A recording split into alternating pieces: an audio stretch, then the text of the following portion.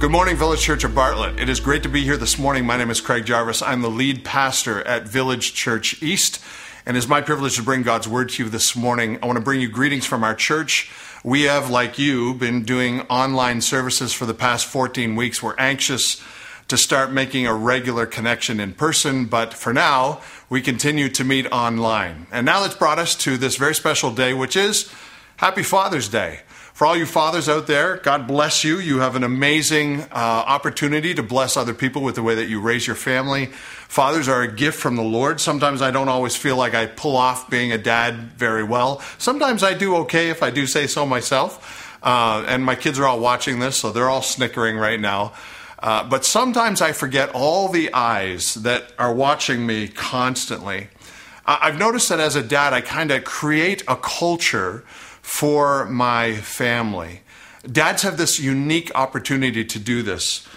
Maybe you've had bad experiences with your dad, and that's created a culture for you in your mind. And you look back on it with not very good memories. And maybe some of you had absent dads. These are just reminders to us that we live in a fallen world. But dads have this amazing innate ability, this gift from God, that they would create cultures in our families.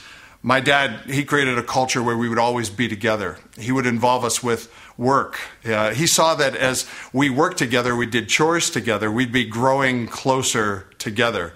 And I think back on what my time with him was in the yard or doing housework or doing a project, and I would constantly think to myself, this is no fun at all. But now that I'm older and I'm a dad, it's kind of interesting to me how much I would give for just one more time in the yard working with him. We would also spend a lot of time doing other things, fishing and going on vacations and things like that. But my dad, he would have this great ability to kind of pull us in and create a culture for what a dad looked like to me. And now that I'm older and I'm a dad myself, I'm amazed at how much I do the same thing for my kids. They would say that I am just like my dad, pulling them into jobs or ministry or opportunities to serve the Lord. And that's kind of a lot like my own dad. He created a culture without even thinking about it. And lo and behold, that had bled down into me, and now I have a tendency to do the same thing. I realize I carry this trail of my dad into my own family. Fathers have this unique ability to create culture in their homes. And it's interesting because as we get to this plague, this last plague in Exodus, we come to this plague and it is introduced to us through the eyes of a family. More specifically, through the eyes of a father, pulling his family into a brand new culture. It's a challenge that we are given in this Exodus plague, this last plague, for each one of us to evaluate the way that we are creating the culture in our families around us. Today can be a great encouragement to those who are looking to create a godly, biblical culture in their families. And it begins with this last plague, interestingly enough. This drives these families to do a new activity together. They're given a new calendar with new holidays. They're given a new name. And now they're given this activity to do together that the father initiates and the family is pulled together in order to do it. It's a culture that is circled around faith in God. It's a culture of practicing faith together. God has them do this activity of killing the lamb, the spotless lamb, and applying the lamb to the tops and the sides of the doors. It would be this first moment that a father decides that he is going to obey God and he is going to initiate a brand new culture in his family together. As the head of the household, he begins to set the stage of faith as prime importance for what the family would do from now on. Take your Bibles, if you would, and turn to the book of Exodus. Exodus, this last plague, is an amazing one. It's found in chapter 12, and we're going to start reading in verse 29. At midnight, the Lord struck down all the firstborn in the land of Egypt, from the firstborn of Pharaoh who sat on his throne, to the firstborn of the captive who was in the dungeon, and the firstborn of all the livestock. Firstborn, firstborn, firstborn. All the people, firstborn, all the animals, firstborn, would be killed if there was no blood applied to the door. Firstborns have a tendency to change your life. I remember when I had my firstborn. I wasn't a dad until I had my firstborn. And when Beth told me she was pregnant, it was like this plethora of emotions. I was nervous, I was anxious, I was excited, all at the same time. And then Abby comes along and I find out what it's like to be a dad. And I practiced on her, and now I have 4 later, and hopefully I'm getting it right by the last one. In the ancient Near East, the firstborn was the most important part of the family unit next to the parental unit. The firstborn was given the responsibility of carrying on the family name. He was given the responsibility of representing the family when the family wasn't there, when the parental authorities weren't there. He was given the responsibility to divvy up the property after the death of the parental units. He was groomed his whole life to understand the importance that he had as the firstborn in the family. And the firstborn is the one who the family invested the most in. And this night represents this very valuable thing being taken away from families who did not demonstrate faith in God. This is a devastating plague, not just because it brings death to the firstborn, but because it brings death to the firstborn. Look in verse 30. Pharaoh rose up early in the night, he and all his servants and all the Egyptians. Listen to this. There was a great cry in Egypt, for there was not a house where someone was not dead. A great cry. There was no house unaffected. We did this activity in my community group where we had everybody who was a firstborn raise their hand. Male, female, if you're a firstborn, raise your hand. And quite a few hands went up. And then we said, okay, if your parents are firstborn, raise your hand. And a lot of hands went up. Okay, what about your grandparents? And you know what happens when you do that activity? Everybody has their hands up. You know why? Because everybody was impacted by this plague. You would lose somebody you loved. And that's why the Bible describes it as a great cry in the land of Egypt. It's also interesting to note that Pharaoh rose up in the night. What got Pharaoh out of bed? Was it a noisy death? That could be the case. Maybe it was a noisy, painful death, and that awoke him from his sleep. Or maybe, and church, this is what I'm guessing, maybe everybody was sleeping with one eye open. So when you put your kid to bed, it's like when they're sick and you're thinking to yourself, I got to check on them, I got to make sure they're all right. Even if the blood was not applied to the door, everybody was sleeping and they were on edge because they must have been thinking to themselves, what if it's true? And I got to think to myself, if you even had an inkling of doubt that maybe this was going to happen, why would you not apply the blood to the door just in case? I think these were folks that weren't quite believing God, but they were willing to still sit up at night and check on their firstborn. They had fear enough to check, but not fear enough to believe. Then the wailing started. And I think that's what woke everybody up. Throughout the land of Egypt, not a house was unaffected. Somebody in that house that you loved died. And as people began finding out, even if you were slumbering and a little bit in your sleep, you'd hear the wailing from the community around you. And first thing you do is run to the bedroom of your firstborn. And you'd look and you'd hope to God that they were okay. Blood on the door, blood off the door. You got to think everybody's doing the same thing. Can you imagine if you were a parent and you heard the wailing outside and you'd been up several times already in the night, but now you ran to the room thinking the worst. And you find out that your firstborn has passed. But church, can you imagine if you're one of the people of God who applied the blood to the door in faith and you run to the room, fear, worry, anxiety, you run inside and you see that your firstborn is safe. Notice the difference between the two groups of people. There was peace for those who believed in God. And I got to tell you, church, I think there was a lot of thankfulness after that moment. Would you not hug your child? Would you not weep over them? Would you not stop kissing them? But for those who lost their firstborn because of their lack of faith, the anguish had to be unbearable. The world is constantly in a panic because they don't believe necessarily what God says. But somewhere down deep inside, there's a voice telling them, what if it's true? Our hope is set on something else. We do not fear as Christians because our attention is elsewhere. We don't get panicked because God is in control. And that's what makes the difference between those who believe God and those who don't. Verse 31. Pharaoh finds out his firstborn is dead. Then he summoned Moses and Aaron by night and said, "Up, get out from among my people, both you and the people of Israel. Go, serve the Lord as you have said. Take your flocks and your herds as you have said, and be gone. And bless me also." Notice the urgency of Pharaoh. He summoned Moses and Aaron at what point, church? He didn't wait for the morning, did he? When did he summon them? At night. He calls them in because he is urgent. If they stay a minute longer, God knows what's going to happen next.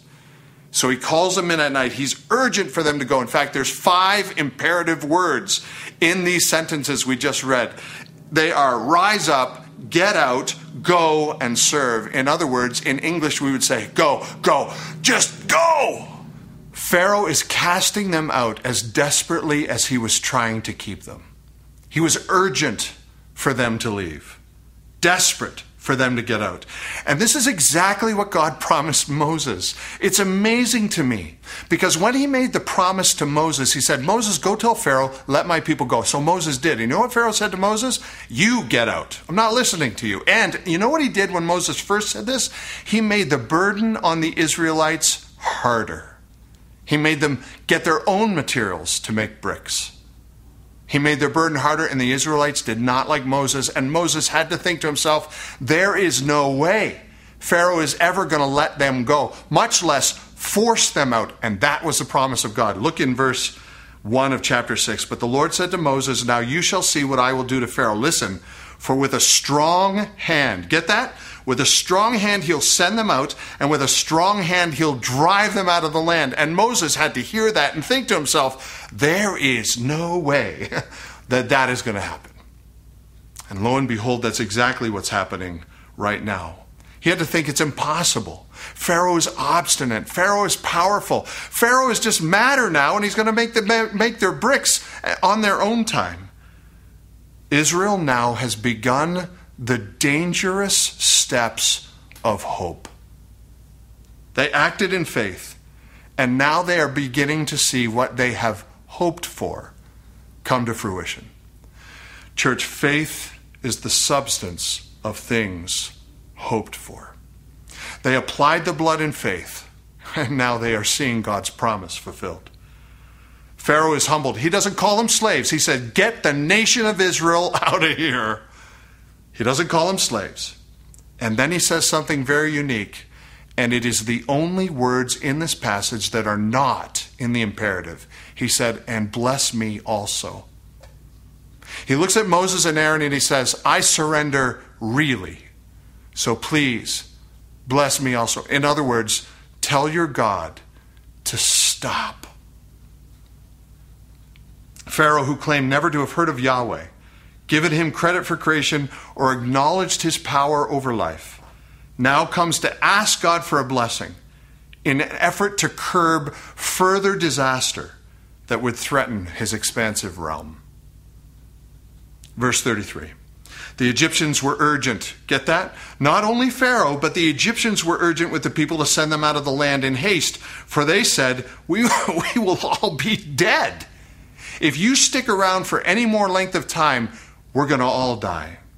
They hear that Pharaoh has collapsed, and now they, like Pharaoh, are urgent to get rid of these bad mojo people. They were urgent to get them out. In fact, the word urgent here is the same word, you're going to love this, it's the same word that describes Pharaoh's hard heart. You remember Pharaoh had a hard heart and wouldn't let them go? Now the Egyptians have a hard heart to let them go. They forced them out of the land. The first 6 plagues for them were simple irritations, but these last 4 have taken away life and property that they love. Verse 34. So the people took their dough before it was leavened. Their kneading bowls being bound up in their cloaks and their shoulders. You see the urgency of Israel? God told them, be ready. Wear your shoes, hold your staff, because when it's time to go, you got to go. The urgency of Israel is that they took this bread before it had time to rise. You'd let it rise overnight, you'd beat it down, it would rise again. None of that. Just take your food and go. That's why the bread is unleavened on Passover for the Jewish people. Each child is meant to eat this bread and say, this bread doesn't taste right. What's wrong with this bread? And we're able to say to them, as an Israelite, they were able to tell their children, this is representation of how quickly we had to leave Egypt and those who kept us in bondage. Verse 36. The people of Israel had also done as Moses told them, for they had asked the Egyptians, get this, for silver and gold, jewelry, and for clothing. And the Lord gave the people favor in the sight of the Egyptians so that they let them have what they asked. Thus they plundered the Egyptians. This is the urgency of Israel to get out and ask for provisions. Now, it's one thing to be let go. It's another thing for God to stuff your pants full of gold and silver. Stuff your pockets. Slaves had nothing. How would they survive in their new time together? How would they survive in their journey? But God even thought of that. They would need money to sustain them. They would need gold and silver to trade. They would need these things in order to live. And God thinks all these things through and provides for them. This was a part of God's promise also. When Moses was at the burning bush and God told him to go to Pharaoh and say, let my people go, he argued with God 8 times. I don't think I'm the right guy for the job. I kind of blew it in Egypt. I'm not good anymore. I don't speak so good. He had all of these excuses. 8 times he argued with God. And God finally said, listen, Moses, just go. Not only will you succeed in getting the people out, but when you do, they will walk out with the riches of Egypt. And I got to think that Moses probably laughed a little bit. Here's what it says. Exodus 3:21, when I give these people favor in the sight of the Egyptians, this is way back at the burning bush, before Moses ever talked to Pharaoh. And when you go, you shall not go empty. But each woman shall ask their neighbor and the woman who lives in the house for silver, gold, jewelry, and for clothing. You shall put them on your sons and on your daughters. Thus you shall plunder the Egyptians. This prophecy was fulfilled because God cares for his people. And if he moves you into a new way, into a new aspect of living, into a new realm of faith, if you have to take a step of faith, God provides. This is how much God is in control. This is how much God cares. Verse 37, and the people of Israel journeyed from Ramses to Succoth, about 600,000 men on foot, besides women and children. A mixed multitude also went up with them, and very much livestock, both flocks and herds. It's interesting, by now the group is just men, 600,000, which means altogether some number them between 2 and 3 million people. Throughout their existence in Egypt, they've grown into an enormous nation. They've become a nation in Egypt. And they've had a lot of people come over and become a part of who they were. In fact, Joshua and Caleb. Caleb did not come from slavery. Caleb joined them along the way. Rahab joined them in Jericho. There was a group of people that tried to bribe their way into Israel. This nation became strong over time. And people tried to begin to defect, to be a part of what was going on in Israel, be part of their nation. And God said, every person that joins your group, every person that joins this free group now exiting Egypt is to be considered part of your group, be considered part of your family. In fact, he wrote a law about this in Exodus 19, verse 34. You shall treat the stranger and sojourners with you as the native among you, and you shall love them as yourself, for you were strangers in the land of Egypt.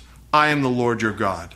In other words, they were to treat these strangers and sojourners that joined up with them and became a part of them, maybe for a short length of time or for the rest of their generations, treat them as family, as though they were native themselves. But there was more to it. If a stranger sojourns with you and would keep the Passover, verse 48, let his males be circumcised, that he may come near and keep it. He shall be as a native of the land. In other words, this is a consecration of worship. They were to treat anyone welcome, as if they were part of their family. But when it came to worship, they were to worship as God wanted them to worship. Only those willing to live out their faith in God would officially belong to God's people. Verse 48, but no uncircumcised person shall eat of it. There shall be one law for the native and for the stranger who sojourns among you. In other words, there's one law that applies to everybody when it comes to worshiping God. They must come to God on His terms. Even sojourners and guests of the Israeli households must follow these rules. If they wanted to worship as Israel, they had to be circumcised. They had to observe Passover with unleavened bread. They had to come to God in reverence. They must worship as God demands. They could not bring their old ways in and incorporate them into a big stew. God said, I need everybody to follow the same laws for worship. Because the point is, sin enslaved you. God freed you. Go all in. Worship God, this God who freed you, with the passion that you have as if you were a slave yourself who'd been freed out of Egypt. Everyone was given two choices. Keep the Passover with Israel on God's terms, or don't keep the Passover at all. It was your choice, and you could still be treated as family. You could still be treated with love. You'd still be treated as if you belonged, but you would not be part of the family, the spiritual family, unless you worshiped as God wanted you to worship. Verse 50. All the people of Israel did just as the Lord commanded Moses and Aaron, and on that very day the Lord brought the people of Israel out of the land of Egypt by their hosts. People of Israel now included more than just the Jewish people. People of Israel included Egyptians, those who obeyed because they feared God, those who still had their firstborn walking beside them. It included all who demonstrated faith. It didn't matter what racial background you were, what color your skin, what your nationality was, if you're American or Canadian. Everybody was included as if they were natives themselves. Though these were the people who left Egypt in obedience to God, rewarded by God, with their families by their sides. How many times would you hug your firstborn on your journey out of Egypt? Can you imagine how grateful you would be to have that little boy, little girl still walking by your side? But God is not done yet, and that's what begins 13:1. This is the crux of what it means to worship God out of a heart of grateful, thankful, and understanding blessings.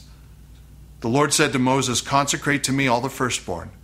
Whatever is the first to open the womb among the people of Israel, both man and beast, is, what's the word, church? Is mine. God now asks for them to consecrate their firsts to Him out of a grateful heart. Consecrate their special things. Consecrate their valuable things. Consecrate what is precious to them. The word consecrate actually is kadosh, which means holy. It means to set something aside for the Lord. God is asking for their best to be set apart for His use. Consecration is giving God our best for His use in His way. My heart is to give God the best that I own. Giving everything else to Him will follow suit after that, because if I'm able to give Him my bests, everything else will fall in line. This is why God saved the firstborn and asked for the firstborn. He asked for what's valuable to them.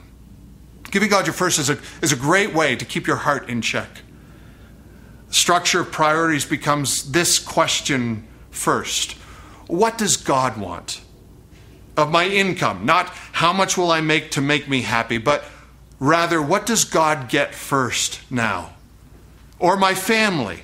What does God get first now? Not should I raise my kids according to culture. Vocation. Not what gets me furthest. Not what will I enjoy the most. But rather, what gets God furthest and His kingdom furthest if I were to take this job? relationships. Not what gets me fulfilled in a new relationship, but rather how can I use this relationship for God's glory? See, this is consecrating the things, the possessions, the relationships, everything that we have to God. If you can give him your firsts, everything else will follow. Consecration is a choice to live for God. Slavery is about survival. Consecration, freedom, is about choice. Slavery forces a person to survive, to use everything that they have just to survive. But God has given them freedom, and that provides them with a choice. Will they live out their devotion to God with their firstborn first and everything else to follow? So what? Simple. Freed people understand the urgency of their situation. There's an urgency when God rescues us. The urgency of Pharaoh was, get out and take your stuff with you. The urgency of the Egyptians was, get out and take our stuff with you. And the urgency of the Israelites was, live it out, and I'll use all my stuff to do it. In Jesus' day, there was a moment of time when he went to a Pharisee's house who invited him for dinner, hoping to just find out a little bit more of who Jesus was. His name was Simon, and he invited Jesus to this dinner. Jesus went, and as they were sitting there at the table, something very unique happened. We're told about this story in Luke chapter 7. You see, when Jesus went over for dinner, he didn't wash Jesus' feet. He didn't anoint Jesus' head. These were things that you did for company that you really appreciated. It'd be like bringing out the nice dishes rather than the stuff that we normally might use for our own families. Simon didn't do any of that. Simon treated Jesus like he was less than him, and he was there to interrogate him. And this is where Jesus finds himself for dinner. As a woman walks into the room uninvited and stands behind Jesus, while she's standing there, she begins to weep uncontrollably. And it annoys Simon to death. When there's a break in the conversation, the woman throws herself at Jesus' feet, and her tears begin to wet his feet. The story is found in Scripture in Luke chapter 7, verse 36. One of the Pharisees asked him to eat with him, and he went to the Pharisee's house and reclined at the table. And behold, a woman of the city, notice this, church, who was a sinner. When she learned that he was reclining at the table at the Pharisee's house, brought an alabaster jar full of ointment. This woman was introduced as a sinner. Is there any question in anybody's mind what this woman did? She had a job that everybody knew she was a moral defect in society. She shows up at the Pharisee's house, at the pastor's house, and she begins to cry uncontrollably. Why? Because her sins made her urgent. She fell at his feet when there's a break in the conversation and begins to anoint Jesus' feet, not with water, but with her broken tears, and wipe her feet with her hair. And then she took an alabaster jar, an expensive stone. Solomon decorated the temple with alabaster stones. This expensive ointment that she probably could not afford and was given to her by her family. She takes that and spills it over his feet and washes and anoints his feet. This was all she had. It was the best that she had. And she used it to wipe Jesus' feet. Her tears revealed her sin. And this sacrifice revealed her heart. Standing behind him at his feet, weeping, she began to wet his feet with her hair, wiped them with the hair of her head, and kissed his feet and anointed them with the ointment. And the Pharisee was indignant. He said Jesus was reckless to allow such a thing to happen at his house. So Jesus gives Simon a parable that he would not soon forget. He gave him a parable about a man who loaned money to two different men. One he gave $50, the other he gave $500, and one day he forgave them both their debts. Then Jesus said to Simon, Simon, which one of these people who owed the money would love the one who gave them the money more? And Simon said, I suppose the one who had been given more money. And Jesus said, "You are right." Verse 43, Simon answered, "The one, I suppose, for whom he canceled the larger debt." And he said, "You have judged rightly." You see, Simon knew the right answers, but he never applied them to his life. So Jesus did it for him. Read this in verse 44. Then turning to the woman, he said to Simon, "You see this woman? I entered your house. You gave me no water for my feet, but she has wet my feet with her tears and wiped them with her hair. You gave me no kiss, but from the time I came in, she has not ceased to kiss my feet. And you did not anoint my head with oil, but she has anointed my feet with ointment. Simon, you didn't treat me as a royal honored guest, but this woman has not ceased to do it. This woman has given me honor. This woman has seen her situation as urgent, and she was in need of rescue. This woman recognized the only one who truly rescues, and she has run to him and confessed in her brokenness what everybody knew she was. And the result, what Jesus said next, had to appall Simon. Verse 47, therefore I tell you, her sins, which are many, are forgiven, for she loved much.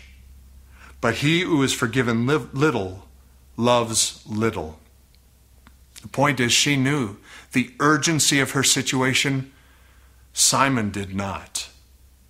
He knew he was missing a little something, but he thought he was pretty much there. When we recognize the disaster of our lives, the emptiness of our lives without Jesus Christ, when we realize the slavery that sin has bound us in, and we know that Jesus has rescued us, you see, church, we live differently. We love differently. It affects us to our core. We may not follow the protocols of those around us because we operate on a different level. We operate out of a devotion to a God who has given us more than we deserve and saved us from more than we can imagine. Which brings me to number 2. Freed people realize they owe their rescuer everything. This is much more than a passage about who lives and who dies at Passover, at the plague of the 10th plague in Egypt. This passage is about what we realize we owe to God. The Israelites knew what they'd been rescued from. They had proof of God's devotion to them. They had emancipation from bondage of slavery for over 430 years. They had salvation for their families and for their firstborns. They had pockets full of riches they never earned. The hearts of those walking to the promised land and the arms of their loved ones around their little ones who survived, and the fathers who survived, and the mothers who survived, and the grandparents who survived. These were hearts of thankfulness, of gratitude that would blow over into hearts God was hoping would be full of devotion. Their attitude was, Egypt enslaved us. God freed us. We owe all to him. So, church, how much do you think God has saved you from? If lots, your life will show it. If little, your life will show it. Live a life consecrated to God as though you know how much you have to be thankful for, as though you realize how much you've been saved from. As obedient children, do not be conformed to the passions of your former ignorance, but as he who called you is holy, you also be holy in your conduct. As it is written, you shall be holy, for I am holy. Consecrate your life and your things and your family. And fathers, you set the culture in your family. Consecrate them to God. If you're not thankful for what you're saved from, you'll not be motivated to do this consecration. Remember, we started this day by talking about what makes a home a culture of faith in our homes.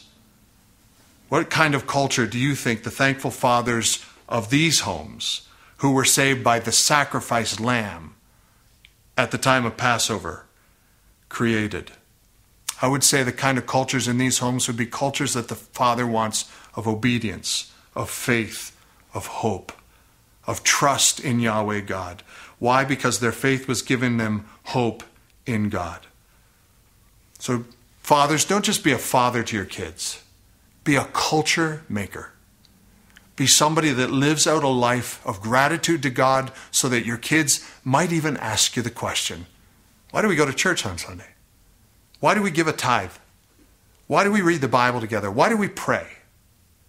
And take that opportunity to build a culture of faith in your home. We are lending to that culture every day. You may not be the dad. You may be the mom. You may be the single parent. You may be a sibling. You may be one of the children. You have the power to influence culture in your homes. And that, church, is where the nation is saved. It starts in the home. So, church, how much have you been rescued from? If you say lots, you will show lots of love. If you say little, that will show too. Sin enslaved you. God freed you. Church, go all in. What's holding you back? Let's pray. Father God, working through this passage of Scripture is very eye-opening. It hits us at the core of who we are. A great cry that goes through a nation, a great cry that even goes through a community is hard to fathom. To lose something so precious, so valuable to a family is unthinkable. And yet it happened all over the nation of Egypt. It happened. And it is what it took for your people to be freed. And it is what took for your people to realize they must build cultures of consecration. And they have a hope, a living hope in front of them. So, Father, as we've studied this story from so many thousands of years ago, I pray that it would sink deep into our hearts. In 2020, we would realize we too have much to be thankful for. God, what you have saved us from is unfathomable. What you have promised us is unthinkable. And we are eternally grateful. Help us to live out a love for you that we cannot hold back. May it show in every action, in every way we parent, in every relationship we have, in every way we use our finances. May it impact every area of our lives. And may we begin to create a culture of devotion and consecration to you out of a heart of depth of gratitude. This is my prayer for Village Church of Bartlett. It is my prayer for your people around the world. It is my prayer in Jesus' name. Amen.